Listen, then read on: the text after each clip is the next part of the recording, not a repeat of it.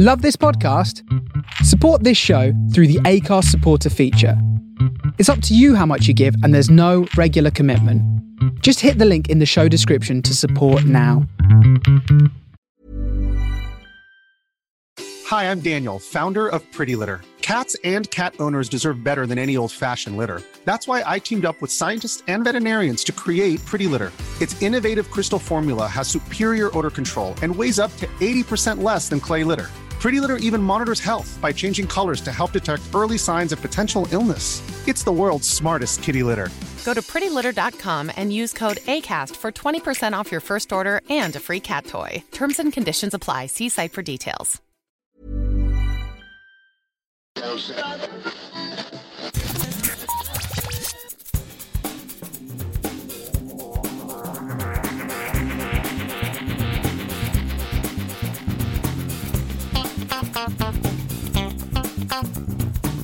Hello and welcome to episode 323 of Geektown Radio. I am back this week with Matt. How are you doing? I'm good, David. How are you doing? I'm kind of tired because I was at Wales Comic Con in Telford all weekend, but I'm surviving. I'm here. So, Good. So what have you been up to the last few weeks? Watched quite a bit of TV over the weekend. One of the shows I finished was Sex Education Season 3, which has been renewed for its 4th season. Yeah. Just as good as before, if not even better with this season. I'm not going to get into like too many spoilers or anything, but they get into sort of trying to change to a sex positive school, Right. with one of the goals sort of being like that we don't shame people, and that's kind of like the main plot line of season 2. And they've got a new headmaster, so that's really interesting. Lots of different kind of relationship things going on as well, but not in the sort of CW teen type of way. It's handled much more sort of maturely than that. Not that that's always bad, but you know, the CW, you know, YA thing's got a particular way of doing that. But very much handled in more of a mature way, along with some really, really good writing, some quite emotional scenes as well. Just fantastic characters. I think maybe my favourite character from the show is probably Eric, Otis's main friend. He just has so much charisma. He's never afraid to sort of be who he is. Obviously, he's a black gay man, so obviously that comes with certain things as well. But he goes through a great sort of arc this season as well, particularly with his family and that kind of thing. So that's really good. And there's a particular. Have you seen this? I haven't watched any of it yet. It's one on my list of things that I need to get to. There's a particular coach trip that's really quite funny and quite wild, but in like a fun way. But no, it's just really, really good. And it's 8 episodes. They're about an hour each. A very, very good watch. Really, really strong series. One point to always note is when you've got such sort of like potentially heavy storylines or sensitive storylines that involve those types of complicated topics, your writing's really got to be top notch. Otherwise it could start to fall apart a little bit. But everything was just so good. Directing, writing, acting, you know, everything was just great. So thoroughly enjoyed that 3rd season. So that was really good. Tried I think this is called The Shrink Next Door. Yes, it is. The new Apple TV Plus show with Will Ferrell, the woman that plays Agatha on. Catherine Hahn. She's in the show. You've got Will Ferrell and you've got Paul Rudd. He's this therapist. They have this like flashback sequence and then present day and then sort of flash forward. Whatever they're doing, flashing forward or backward, there's 2 different time sort of periods. And one of them's kind of like a little bit confusing and it's kind of like supposed to be a bit mysterious as to what's like why a character is acting a certain way.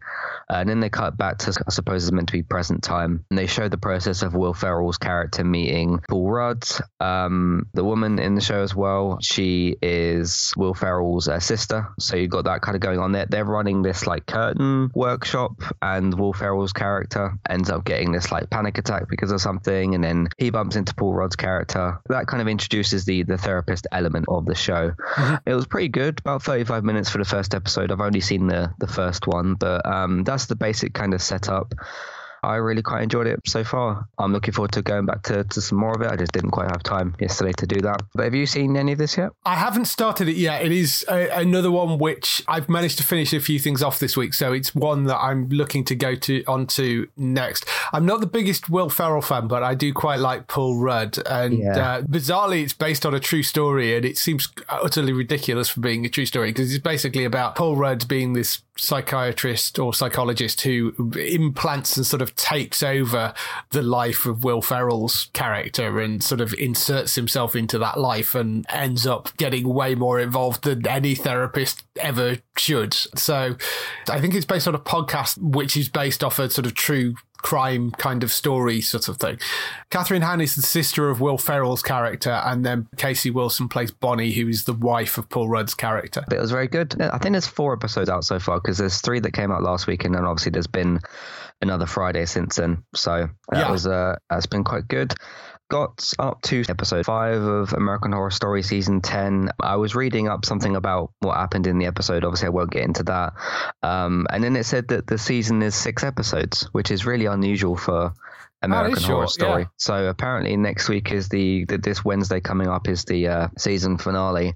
If you have an 18 rated show and it's called American Horror Story, you can certainly expect some pretty crazy things to happen. There's a lot of times in this season where a character will have the idea of doing something really dark, and I mean really, really dark, involving, like, let's just say younger people. Mm-hmm. Don't want to put too much context into it because it will get into kind of spoilers. And then you'll think, no, you're not going to go do that, are you? That would be really, really dark. And then they go to attempt to do something and it's like, wow, okay. But again, it kind of all, if you like saw the episodes and stuff, it makes sense within the context and the story of this season. Long story short, for kind of the setup, it's about this dad, mum and this daughter. They go out to this like middle of nowhere kind of town, sort of this ghost town thing, and he's got this writer's block. He's trying to be like a script writer and that. The mum is trying to do this, I think it's this curtain job that she's doing, and the daughter's trying to learn how to play violin. So they all have like specific talents they're trying to get good at. And this person comes along and he introduces this black pill to the dads. And how this pill kind of works is you take the pill and then your creativity just kind of like completely flows. Like he starts writing loads and loads of scripts. Mm-hmm. But the only downside to it, anybody that takes it gets a bloodlust. Right. So it works itself from there. I'm not going to say who else gets to take this pill or whatever, but it's mainly about the dad, him trying to navigate this admittedly quite awkward double life of trying to get blood from different places and trying to be like a working dad working on these scripts. And like there's a few sort of lines and plot lines about him working with Netflix and all this kind of stuff as well. Mm-hmm. But yeah, they've had 5 episodes. They've done some particularly dark things this season, but again, it's American Horror Story, so I'm not shocked. It's more just sort of, wow, okay, you did go there with that, but then it makes sense with all the context around everything. So yeah, again, if you're going to watch a show called American Horror Story, that's some of the and if you know, we're into season 10, the show's not new. There's even like a spin-off now as well, so Ryan Murphy is used to these kind of dark ideas, I suppose, but it's pretty good so far, and it's interesting with the 6 episodes. We'll see how it wraps up on Wednesday, so that's been quite good. Then yeah, I just wanted to ask you how you're getting on with Zoe's playlist. That's my last thing. I'm still loving it. It's up to with the last one I saw was Zoe's Extraordinary Birthday, which is episode 8, so slightly over halfway maybe at the moment, and that was a great episode. You know, things are kind of moving along. I'm looking forward to being able to get to the end and then watch the Christmas special thing that's coming on December 1st onto Roku. So cool. But yeah, I'm loving this season, and I just hope that Roku decide to carry on and do more of it afterwards as well. They've been really promoting it a lot on Twitter. Not that speaks to if they're going to do a 3rd season, but that's just a good sign. So yeah. They've even started doing this like 12 days of Zoe's Christmas or something. And like Lionsgate have gotten involved and Roku have gotten involved. So it looks like things are going well with that. So yeah. All right, that's kind of what I've been up to. How about yourself? Well, as I said, I'm a little bit exhausted because I was at Wales Comic Con in Telford all weekend. Lots of amazing panels, some great cosplay as well. There will be some videos going up, I hope. Certainly, I recorded the cosplay masquerade. That's definitely will go out at some point. For cosplay fans, you'll be able to go and see that. In terms of the other panels, John Barrowman was there, who did a panel with a bunch of the Torchwood cast and also did a sort of evening with where he was wearing an absolutely fabulous TARDIS dress for that panel. It was brilliant. He was wonderful throughout. Those panels definitely won't be going online because John, with everything he's gone through the last sort of 9 months, obviously doesn't want any panels going out that could be taken taken out of context or anything like that with all the other trouble he's got. So none of his stuff is going online. There were some other people there as well. Mark Sheppard, who I think most people will know as Crowley from Supernatural, but he's been in just a million other things. Battlestar Galactica, he's popped up in Doctor Who, and Mark's always wonderful to hear talk. He was great. There was a Doctor Who panel, which was Peter Davison, Colin Baker, Sylvester McCoy, and Paul McGann, who were utterly hilarious and just delightful. Those four together were great. There was a Charmed panel with Holly Marie Coombs and Brian Krause. They play Piper and Leo on the original Charmed series. They were sort of the husband and wife, and they still bicker like husband and wife. It's really funny. They were just wonderful. She's very dry and sarcastic, and they were just great fun. I really enjoyed that panel as well. Middle Earth panel with Sean Austin, Billy Boyd, and John Rhys Davis, which was, I think, partly because John was there the longest panel out of the lot. I think that was really funny because it was literally they hadn't seen each other in a few years, so I don't think anybody really asked a question. They literally just sat the three of them down, introduced them, and then the three of them just talked to each other for 40 minutes. It was just wonderful, and it was like just sat watching three friends like discuss things. There were a couple of questions maybe in there, but generally, I mean, it was just the three of them talking to each other, so that was really lovely. There was a Buffy Angel panel with Charisma Carpenter and James Masters, who, again, they were great. A Stargate panel with Joe Flanagan, Michael Shanks, and David Nylik, I think his name is, who played Dr. Raddick on Atlantis. Joe was obviously the lead on Atlantis, and Michael Shanks was one of the leads on SG-1. They were really fun, and they were just bouncing off each other. They were really good. So those were all the panels. In terms of other guests that were there, Red Dead Redemption 2 guys were there again.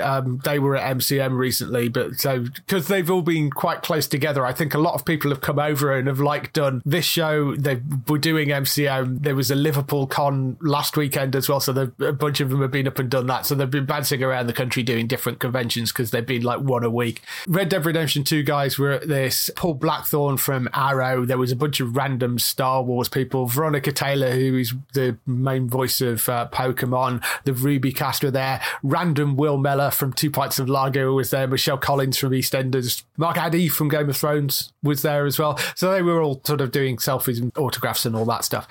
Randomly, Ryan Hurst popped up on the Sunday, and Ryan Hurst shouldn't have been there. He should have been at LFCC, London Film Comic Con in London, but from what I can tell, there seems to have been some sort of disagreement over the price that LFCC wanted to charge for autographs and selfies. And there was some sort of disagreement with LFCC over stuff. I don't know whether that's true or not. That's just the stuff that people have been posting online. But for whatever reason, there seems to have been some falling out between Ryan and LFCC. And he basically went, well, screw you guys, I'm going to Wales Comic Con instead.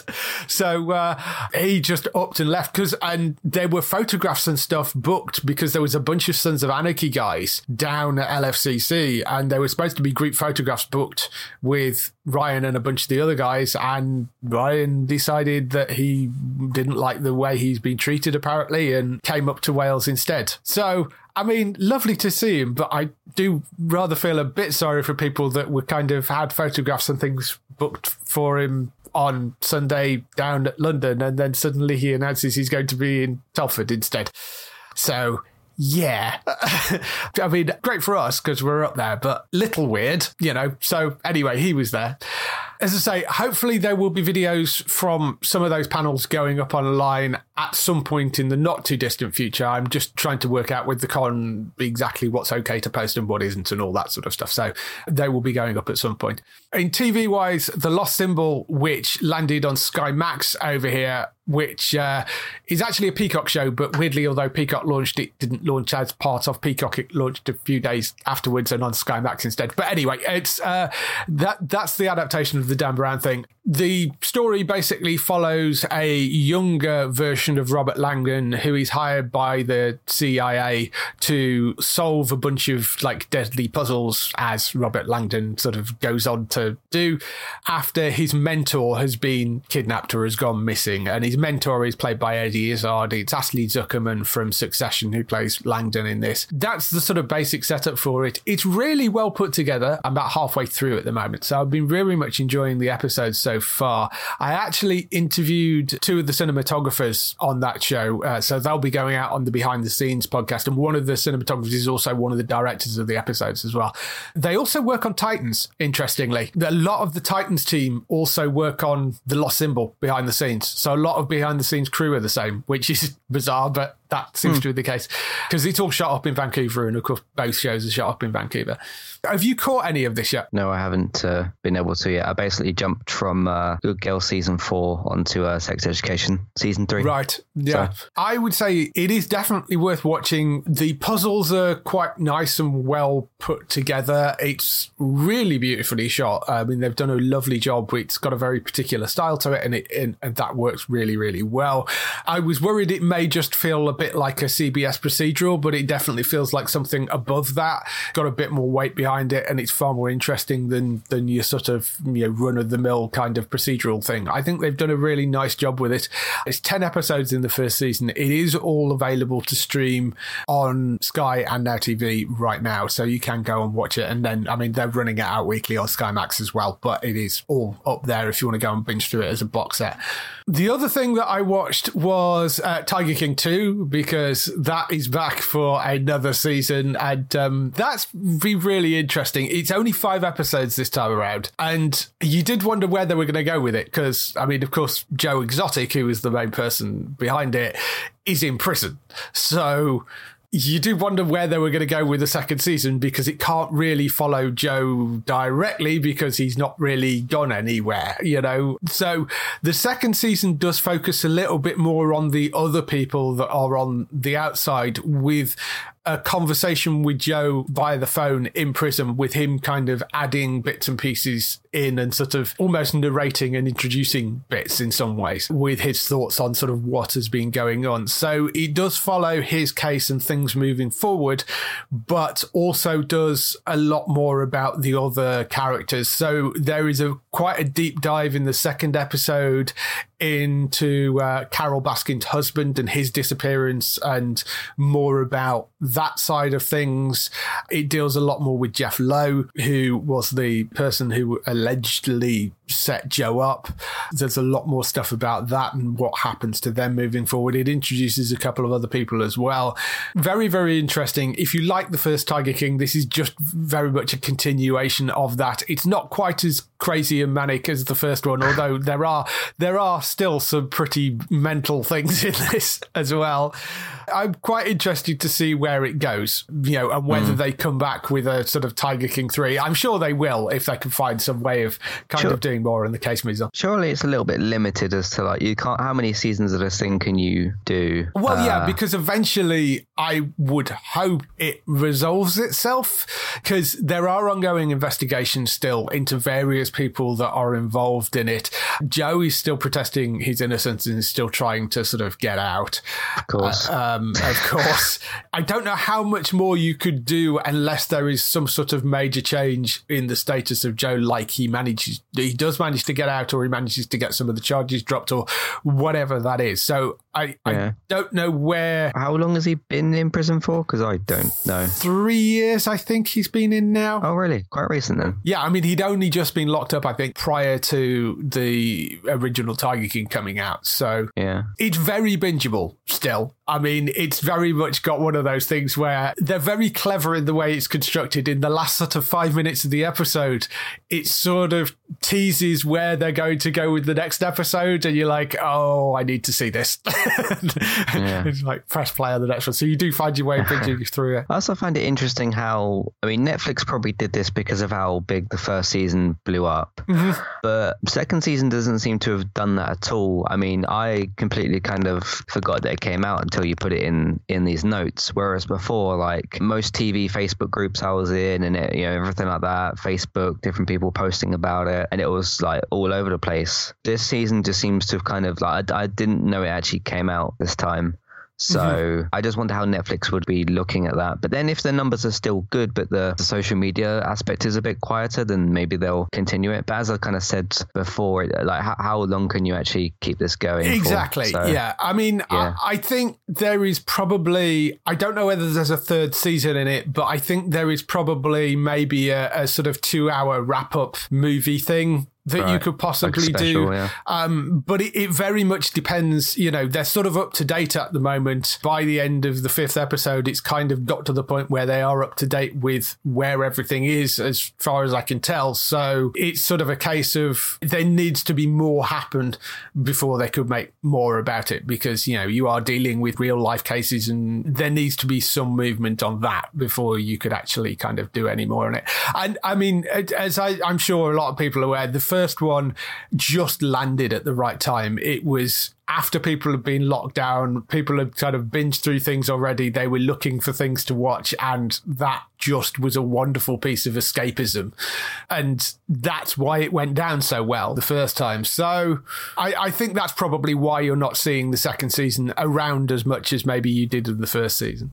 Yeah. But there's certainly, if you enjoyed the first season, the second season is definitely worth watching. It is a continuation. As I say, not quite as bonkers as the first season, but it's still very interesting. And particularly the second episode, I thought, which was all about Don, who is Carol's missing husband, I thought was particularly interesting. Okay. Other than that, there were the finales for The Morning Show and Foundation. Foundation being the adaptation of the Isaac Asimov novels. I mean, I'm not going to even try and explain the plot for that. It's a really, really good series, and it's very, very well crafted and well written, because it is one of those books that you look at and think this shouldn't be filmable, because it jumps through time. There are characters that kind of seemingly die and come back, and there's a lot of space travel, timey-wiminess. You've got, I'm not going to even try and explain it, but there's so much stuff going on in there, and it does a great job in being able to hold it together so well. You do feel like you're kind of clinging on by your fingertips sometimes of following the story,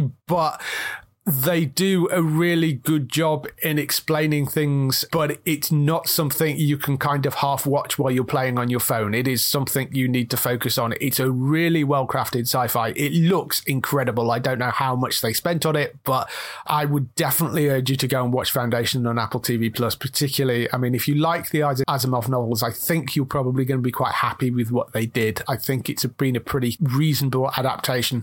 As I say, I mean, you would look at it and think this shouldn't work at all, but they've done a really good job with it. So if you like sci-fi, it's a decent, high quality sci-fi that's well worth watching on Apple TV. Morning Show also came to a conclusion this week as well. Are you up to date on that? I've got just the finale left to watch, but it's been pretty crazy leading up to the finale. Because I remember last time we talked, I was like a few episodes behind, so I went and got caught up. But that's been fantastic this season. It's been superb once again this season. I don't want to give any spoilers away for anything that happens this season, but if you've not caught The Morning Show yet, it is definitely a really good drama, well worth watching, and there's some wonderful performances in the second season. I think I mentioned previously there's a really good car ride between Jennifer Aniston's character and the guy that plays Chip, I think it is, who is a producer, and there is an argument they have in the car, which is really one of my favourite scenes out of that entire season, because it's just so well played, of sort of heartbreakingly tragic but hilariously funny at the same time. I really think they've done an amazing job with that. It deserves the awards it gets thrown at it, most definitely, and I'm looking forward to seeing more of that, because I don't know whether it officially has been renewed yet, but it will be. I mean, it'll come back. There's no way it won't. The Apple TV knocking it out of the park again, as usual. Yeah, still watching things like Dickinson and what's it called, Invasion. I tell you what, not this week's episode of Invasion, the one before was unbelievably intense. It was brilliant. So I've been really enjoying that as well. That's on my list of things I need to get to. So I just want it to be renewed. Yeah, well, we'll see, because it's one of those things that I suspect was quite expensive to make, and I don't know how much traction that particular show has got. So we'll have to wait and see. see with that. So that's all the stuff we've been doing this week. Let's move on to some TV and film news.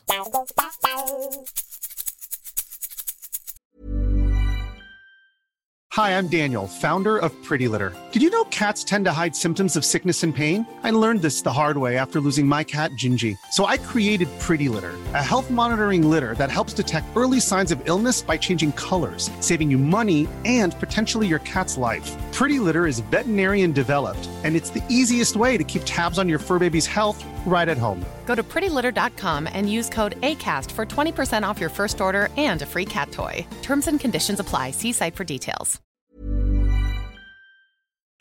We kick off the TV and film news with the renewals, cancellations and pickups.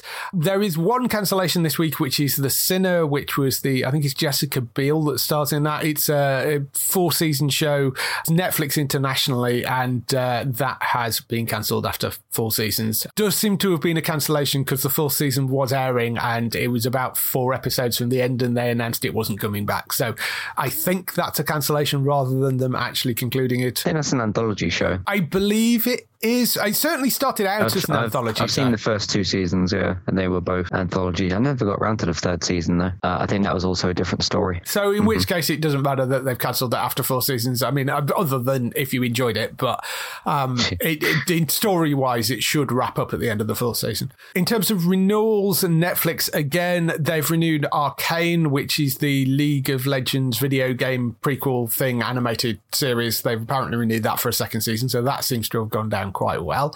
In pickups and other news, Marvel's Hitmonkey, which we actually had on the list last week for airing, at some point at the very last minute, they appeared to have moved it because there was a date where it was supposed to pop up, and for whatever reason, I'm not entirely sure why, but the new date that they have penciled in at the moment is apparently the 26th of January 2022 on Disney Plus. I don't know why they've moved that, but they have, apparently. So Marvel's Hitmonkey, if you went looking for it last week, apologies, that date doesn't seem to have been right, but it was at the time we were given it. So that's moved. One of the other things which have popped up completely out of nowhere, a very solar holiday opposites special, which was the Christmas special they announced at the end of last season. That magically appeared on Disney Plus today. So that is there now. I think it's only 24 minutes long because they're not hugely long episodes. So although it's a special episode, it's not like extended or anything. But that is up on Disney Plus for you to watch right now. So that is there. I adore that show. It's just hilariously funny. So yeah, I really like it. That is up if you like solar opposites. The Christmas holiday special thing is up. Peacock launched last week as well, although it's what Sky are describing as a soft launch. So it's got a limited amount of content. There are a number of like the Peacock originals which aren't even on there right now. So it's got, I don't know, maybe added 30 box sets or something to it and a bunch of films. So there wasn't a huge amount that it brought on. They brought some of the Peacock originals across, but not all of them yet. The plan is to ramp up the content as time goes on. It's also interesting that they've not launched it as a separate app. They've basically added it to either the catch-up system or the box set system. There is now a Peacock section. If you look either under catch-up or under box sets, there is a Peacock separate tab that's got all the Peacock shows in it. It's not being launched as a separate app, although I'm being told that that is something that they have in the works coming later. It is actually a free service in the US, so presumably when the app launches, it will be a free ad-supported service in the UK as well. I don't know whether it's going to always be tied to the Sky and Now TV structure or whether it's going to be, the app will be available freely. I'm not sure. At the moment, it is only a soft launch, so it is only available if you're part of the Sky or Now ecosystem, so it is available on those platforms. But I mean, it's more free content, so can't really complain too much. Yeah. No, I saw a couple of things on there, but I haven't watched any of it yet. But I saw some of the Peacock labels on there. I saw something for Downton Abbey, which was interesting. Yeah, the whole of Downton Abbey is apparently going to be on there. Yeah, just be interesting with how they kind of organise it and everything. Yeah, there has been a few box sets and a few things that are sort of premiered over here. So So Rutherford Falls, which is a Peacock original, that's from Mike Saw, who was the guy that did The Good Place. He's got a comedy on there. So I've given that it's from him. That's one that I want to check out. The Saved by the Bell reboot revival thingy, that is also up on there on the Peacock as well. There is a drama called The Village, which was a one-season thing that was cancelled, but that is up there. And Council of Dads, which is a one-season thing as well, that's also up on Peacock. And there are a bunch of other films and a few box sets and things. So there are some of the Peacock originals which aren't up on there. There was this one called Girls 5 Ever, which is supposed to be launching on there, and that's a Peacock original. They haven't added that yet. So it is, as I say, very much a soft launch. There is more content coming over time. They've just shoved a few things on there now to kind of launch it, and it will grow. But as I say, it's free, so you can't really complain too much. The other thing is, which I can't remember whether we mentioned this last week, because I can't remember which side of me recording the podcast the news came out, but Superman and Lois has finally got a UK air date. Weirdly on BBC. It's coming to BBC One. It's going out at 5:45 on Saturday, the 4th of December, they've said, although all the episodes are going to be dropping on iPlayer, so you'll be able to watch it as a box set from that time as well. Interesting pickup for them, and a slightly interesting time slot, because I mean, that's sort of what I would call the traditional Doctor Who kind of time slot, or it's where they used to run Lois and Clark series, I think, when they ran that back in the 90s. That was sort of around this time slot. And just made me wonder whether the person that did the scheduling had seen the show, because it's very much not Clark and Lois. It's very much a, older teen drama, this show. There was a lot of concern that there may be stuff cut out of it, given that they're running at that time. That is probably true of the airing on Saturday. There may be some stuff that they make cuts to. Although, if it's all going on as a box set onto iPlayer at that time as well, the chances are that the iPlayer ones won't be cut, I would have thought. And I think they've bought it primarily for iPlayer because it's got a sort of, it's very much in that BBC Three territory, Okay. Look at the shows that they've picked up for BBC Three.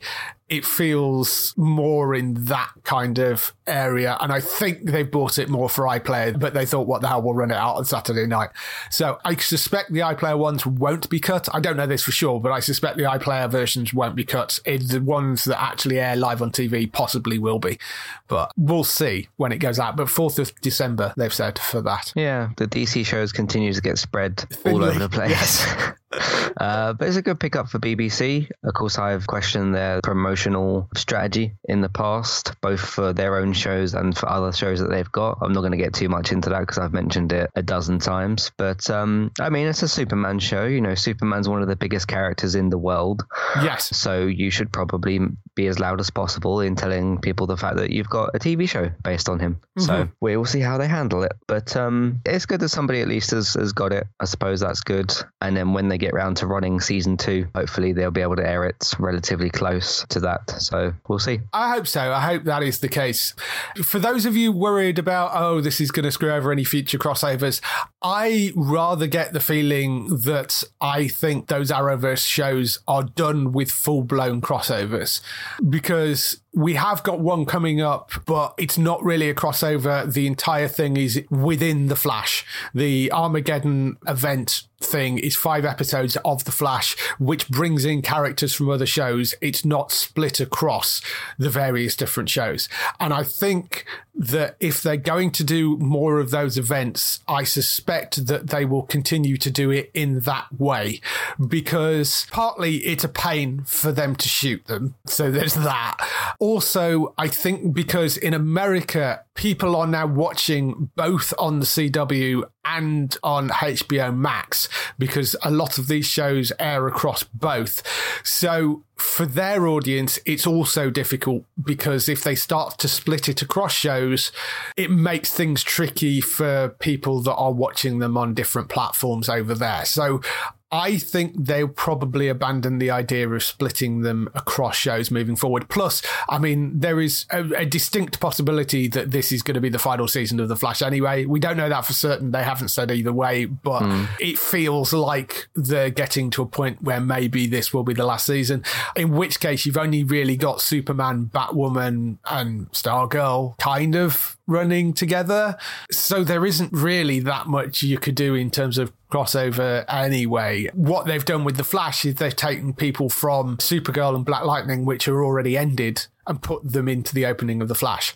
That's the way they've handled it. So they're not having to juggle stealing characters off other shows and doing it that way, which I think is an easier way for them to handle it, because you're using characters that haven't got scheduled clashes and having to run backwards and forwards between stages and that sort of thing. I find it interesting how both now the TV and the film sections of DC have kind of stopped doing crossovers, apart from this Armageddon thing, which, like you said, is contained within The Flash. Because if you don't watch The Flash and you watch, let's say, Batwoman, Stargirl, Superman and Legends or something, you're not really getting a whole lot of crossover. So I just find it interesting how both of them have kind of stopped doing bigger things like that. So I wonder if that's something within DC or within Warner Brothers, or if it's just a bit of some sort of coincidence. It's also a little weird because they made a big thing about, hey, we live in a multiverse, so we can have all these different disparate things. And at the same time, they haven't done anything with it. Yeah, they haven't. They've kind of, well, they have sort of, because they've said, hey, we live in a multiverse, so he's 3 different Batmen.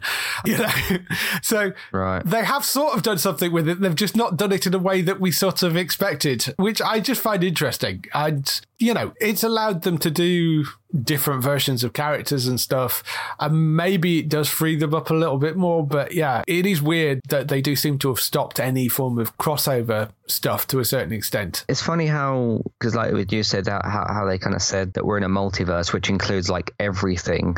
So like Titans, the Joker film, and all these other completely different things.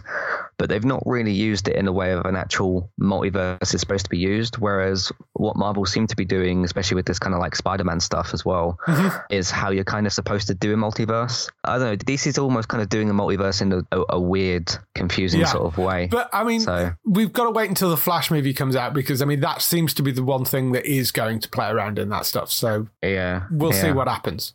For the moment, though, like I say, Superman and Lois, Saturday the 4th of December, that lands on iPlayer, and on BBC One it's going out on as well, but the entire thing will be on iPlayer for you to watch there, and that's probably the better place to go and watch it. Does mean we get it without breaks, which is nice. Cool. That's good. Yeah. Good. The other elephant in the room, Star Trek Discovery. 2 days before it was due to drop, and everybody had assumed it was going to drop onto Netflix when it usually does, which is the day after it runs out on Paramount Plus in the US. We were all kind of assuming that, but there were kind of murmurs because Netflix hadn't actually officially published a date. So the week before, I was starting to look at it going, this is a bit weird. They've not promoted it at all. But that's not unheard of with Netflix. Sometimes they don't. They just drop things. And it was just a little bit odd. I know we're starting to get questions of like, do we know this is coming? And I'm like, I'm not sure. And then 2 days before, you know, everybody assumed it was going to drop on Netflix, Paramount Plus announced that it wasn't going to be dropping on Netflix. They'd taken it off there, and it was going to go on to Paramount Plus globally. The only problem with that is Paramount Plus hasn't launched globally and doesn't until next year. So they're now launching Star Trek Discovery Season 4 and have basically screwed over the rest of the world outside of the US. So there was a statement from Paramount Plus that said, as we rapidly expand our global streaming footprint, we are bringing more of our top titles home to Viacom CBS for Paramount Plus markets around the world. We have a strong global and local content pipeline that positions us for success across our regions, and repatriating beloved series like Star Trek Discovery for Paramount Plus is another step forward as we bring fans more much-watched series worldwide. Which all sounds great if you had a service to put it on, which you don't. So, yeah, I mean, as far as I can tell, the reason and the timing of this, it looks like Paramount Plus is going to launch in early 2022. Now, this series of Star Trek Discovery, assuming it's 10, 13 episodes, which is what it usually is, means it will end, if it's 13 episodes, let's assume that, it will end in the middle of February, which means if Paramount Plus launches at some point, say in January, worldwide, that means you can drop the first half of the season on there and then run them out alongside the US up until the finale. I sort of get the executives' logic behind this, because I think what they're sort of thinking is, yeah, I'm sure there are people that are now going to go and find other means to go and watch it, but they're likely to then also go and subscribe because of the fact that it's a lot easier than going to find it somewhere else. And there also seem to be implying that all the other Paramount Plus shows, i.e. all the other Star Treks, are going to end up back on Paramount Plus internationally. So they're probably going to end up subscribing anyway. So ultimately, even if people do and go and watch it by other means, we've not lost anything because they're going to end up subscribing anyway. I think that's probably their logic, but it's not a good look and it does really upset the fans. So yeah, thoughts?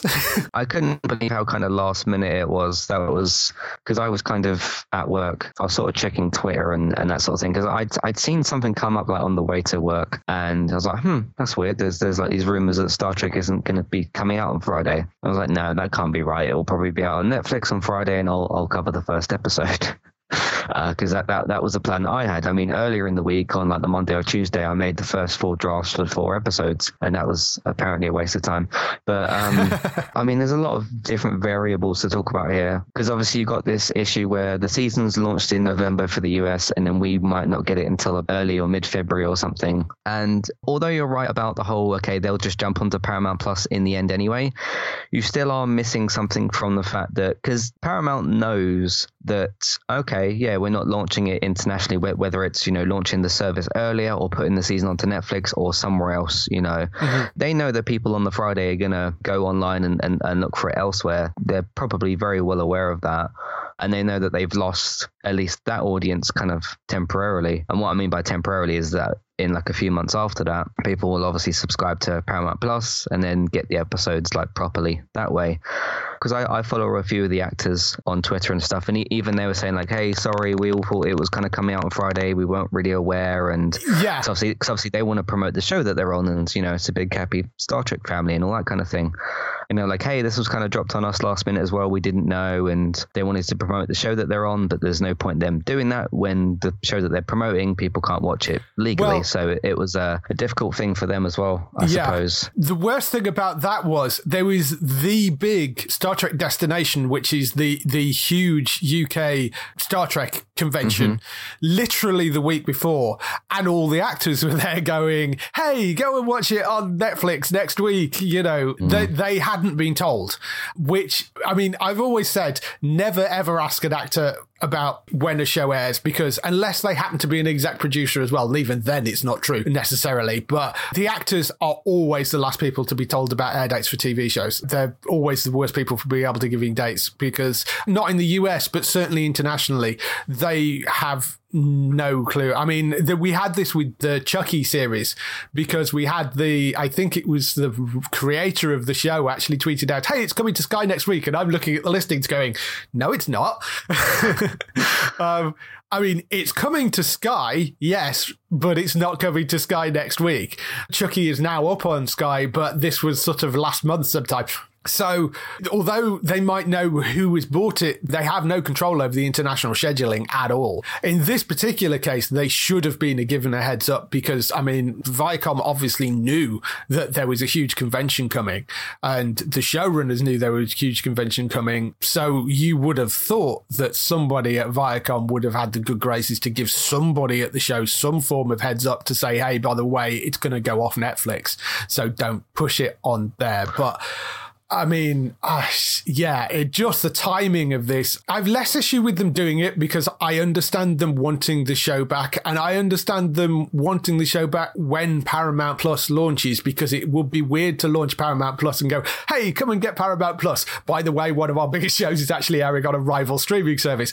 So I can get why they want to do it. Just the timing of it really is awful. Yeah, it was pretty bad timing and planning, definitely. Yeah. So it would have even been better if they could have said, we are taking Star Trek Discovery back for Paramount Plus when it launches on this particular date. Because at least that way people would have been gone, okay, it's launching on January the whatever or February the whatever. That sucks, but at least we know when it's dropping. Because at the moment, they still haven't actually announced a date for when Paramount Plus is going to launch internationally. We are assuming, and the rumor is that it will be January or maybe February, so sometime very, very early on. It would make sense that it is before the end of Star Trek Discovery Season 4 finishes. Otherwise, why wouldn't you just leave it on Netflix internationally? You know, if you're going to leave it until March, that's really going to suck, because then you've just screwed over a bunch of people for no particular reason. So what they should have done is tied the two things together and tied the announcement of the international launch to the fact that they'd moved Star Trek Discovery as well. If you're wondering what other shows this affects, as far as what we've been told at the moment, Picard and Lower Decks are both staying on Amazon for now, at least. My guess is because they currently have a deal in place and the next season of Picard has already been shot, and if Amazon have put money into the next season of Picard, then obviously they get to have it. So I assume that's the reason why, and I'm assuming that Lower Decks is tied up in that deal somehow. So for now, they've said that those are staying there. I suspect they will move eventually, but at the moment they're staying on Amazon internationally. Outside of the Star Trek shows, you have got things like The Good Fight and Why Women Kill and Evil, which are all shows which are on Paramount Plus over there. Good Fight airs on More For and Why Women Kill airs on Alibi. Wouldn't be surprised if both those end up going on to Paramount Plus instead. Evil is an interesting one because it started off on CBS and then got moved onto Paramount Plus, so I don't know what that means internationally with the contracts. SEAL Team is the other one as well, because that's also a CBS show that was then moved onto Paramount Plus in the US. I suspect that Sky will probably still get first run rights for that, and then it maybe goes on to Paramount Plus for catch up. But again, we don't know about those shows, but those are the ones to watch. Why Women Kill, The Good Fight, Evil, and SEAL Team are the other potential ones that could be disrupted by the Paramount Plus launch with them moving. If, you know, because as she said in that statement, they are trying to move some of their exclusive series back onto the service. In terms of all the Star Trek stuff that are upcoming, like Strange New Worlds, weirdly, Strange New Worlds wasn't in the original press release. Star Trek Prodigy was, but Strange New Worlds wasn't. But I can't see them selling Strange New Worlds somewhere else if they're already going to bring Discovery back. Why would you then go and sell Strange New Worlds to an external service? So I would assume that Strange New Worlds is going to go out on Paramount Plus as well, because that would be ridiculous if they suddenly announced, oh, that's going to Amazon. That would be very weird. So I would assume that all Star Trek series going forward are going to end up on Paramount Plus internationally as well. What's funny is, out of the two streaming services we had on the way, Peacock came out before Paramount, but Paramount was the one that we kind of needed first. Yeah. Because if Paramount had launched when Peacock did, which was before this happened, then Star Trek would have probably come out on that week. But obviously we got Peacock first, which has got nothing to do with Star Trek. Yeah. For those of you wondering about where Paramount is launching, it's different to the Peacock deal.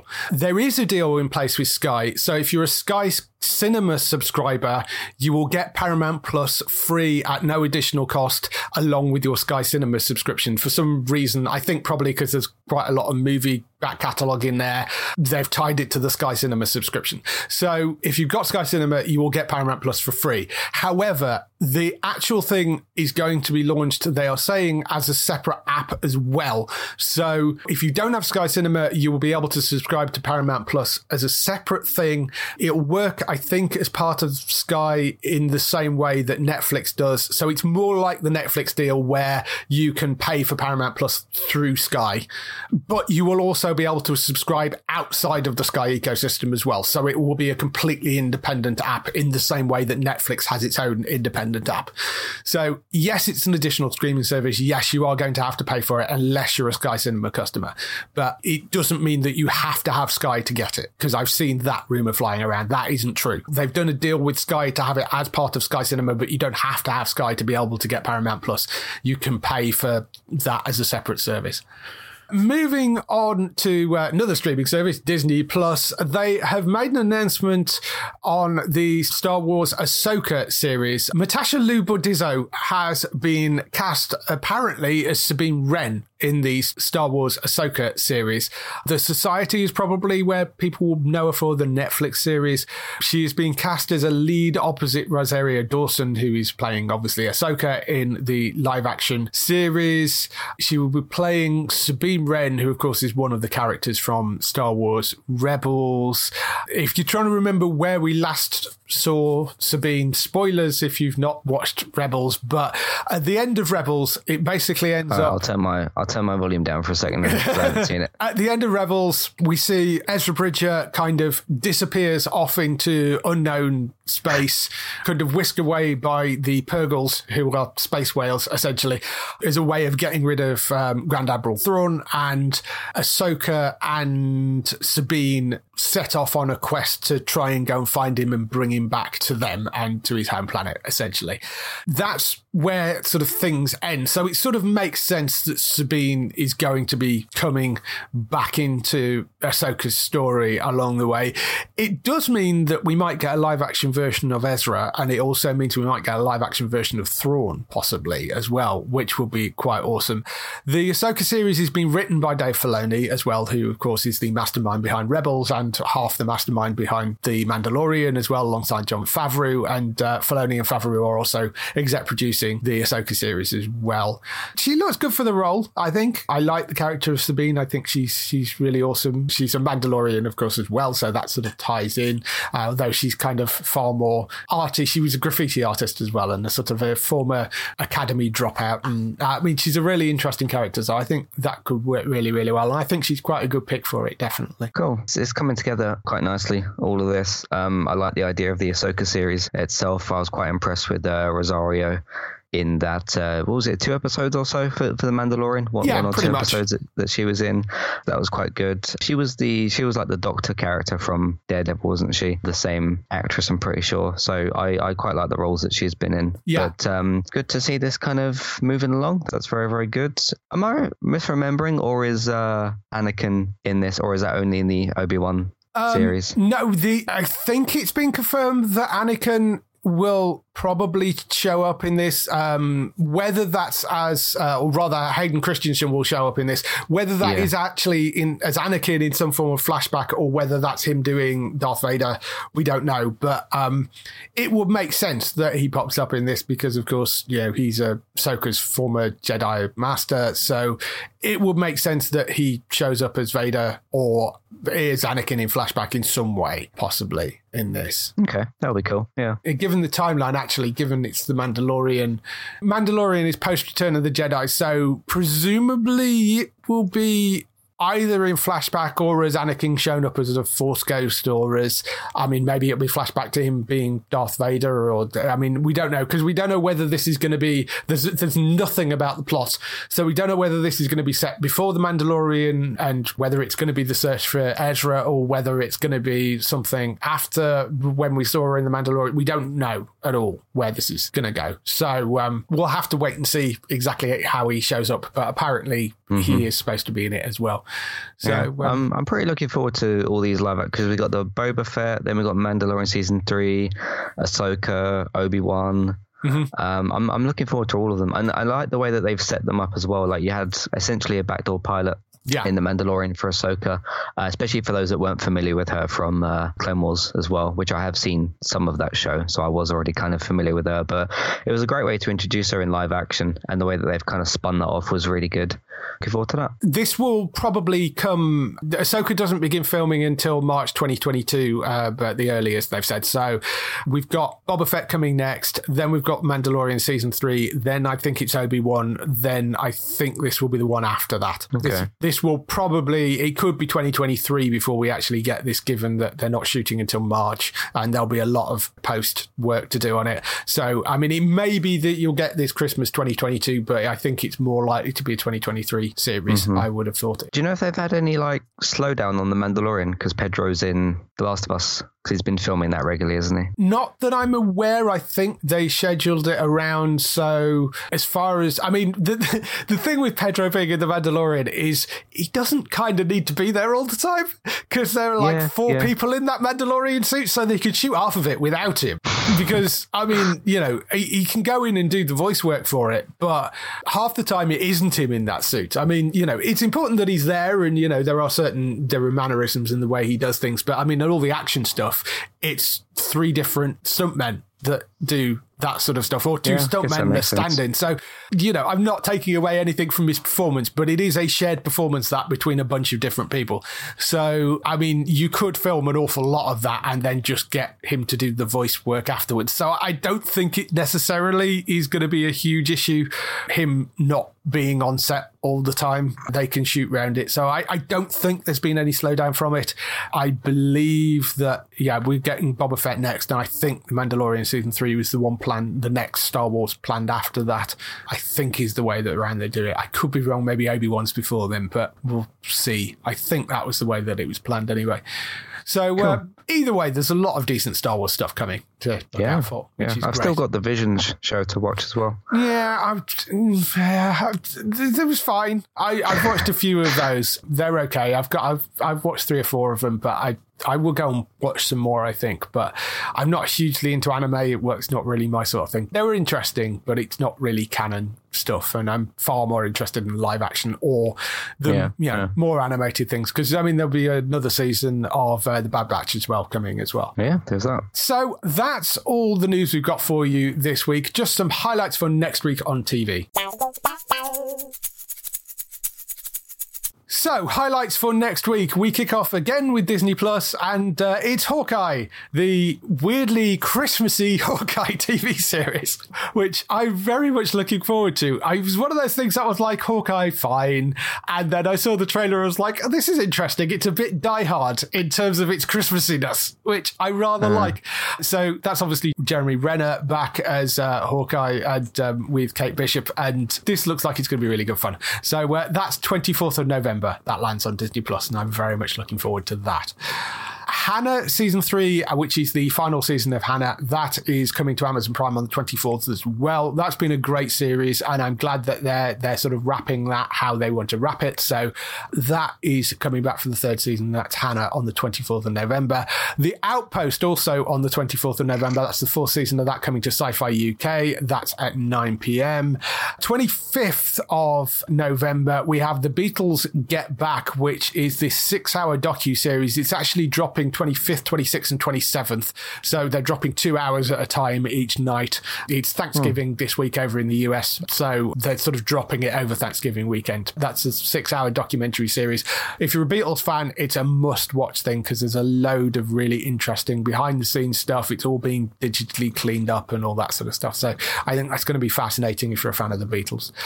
Also on the 25th of November over on Netflix, we have the 5th and final season of F is for Family. And the 27th at 3:25 a.m. in the morning, allegedly, we have The 100 season 7. This is about the 5th time I've announced this. They have been saying, no, this is staying. They have been promising that this is definitely where it will air. So it's no longer on 4 Music. It's now on E4. They decided to move it back onto E4, which is good news because it means that it should actually be in high def rather than in being in standard def, which it would have been if it had been on 4 Music. So it's back on E4. They're running it out at 3:25 a.m. in the morning. They're obviously not expecting people to watch that live. They're expecting people to record it. They're running it out nightly, I think, as well. So it'll run through probably this side of Christmas.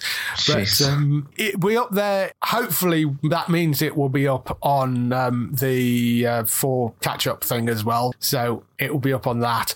But E4, 27th of November, 3:25 in the morning. You should be able to find that up on your planner and get it to record, I hope.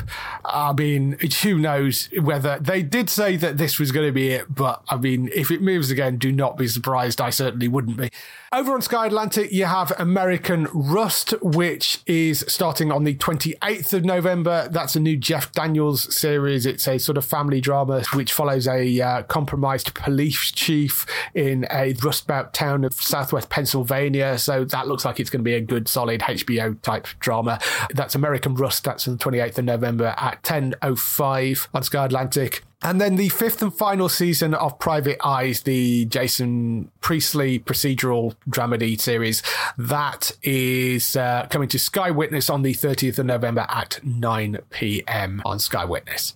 That is everything we have for you this week. If they want to find more of you, Matt, where can they find you? You can find me over on entertainmenttalk.org. Mainly TV, video games, films, and Main Night podcasts. We're getting towards the end of World Beyond. A couple of film reviews I've done recently. Eternals, I really enjoyed that. There were some really big developments over at Man United. The manager was sacked because we kept losing games. Yes. And they've now got the assistant manager in charge because apparently we haven't planned an actual replacement. Which is supposed to happen a few days after, but it's apparently been about a month of looking. So, yeah. But hey, different manager for tomorrow's game, actually, which is the Villarreal game. So there was lots and lots of things to talk about with that as well. He did a farewell interview where he got a bit emotional, but he was a great guy. There was nothing wrong with him as a person. He just wasn't quite good enough at the job, unfortunately. So we move on from that. But lots of things discussed for all those different things on entertainmenttalk.org. If you want to follow me on Twitch, I've now got somewhat of an actual schedule. 11:45 p.m. on Thursdays, I do my own PES coach mode. So if you want to see what I would do with the Man United team, you can find those. The first two episodes, which I've already streamed live, those are on YouTube. You can find those over on Entertainment Talk Plays on YouTube. So that's pretty much my stuff. Excellent. So go and find Matt over there. Bex, of course, who is sometimes involved in the show, although she did message me earlier to say that looks like she's freeing up, so I might actually be able to get her back on the podcast fairly soon. But she is over on twitch.tv/Trista Bytes, that's BYTES, and she's streaming daily and various evenings. Lots of fun stuff going on over there of retro games and just chatting and all sorts of things. So go and check out Bex over there. She will hopefully be back on now fairly soon. And Daryl, of course, you can go and find at HollywoodNorthNews.net for all those TV series that you love, which are shot in Canada. For us, you can go to the website at geektown.co.uk throughout the week and see all the latest air date information. If you want to get in touch with your questions or comments, email us on podcast@geektown.co.uk. Leave a message on the website post, find us at Geektown on Twitter, on Facebook at facebook.com/Geektown, on YouTube at youtube.com/Geektown, and on Instagram at Geektown UK. That is everything. We shall see you next week. Bye-bye. Goodbye.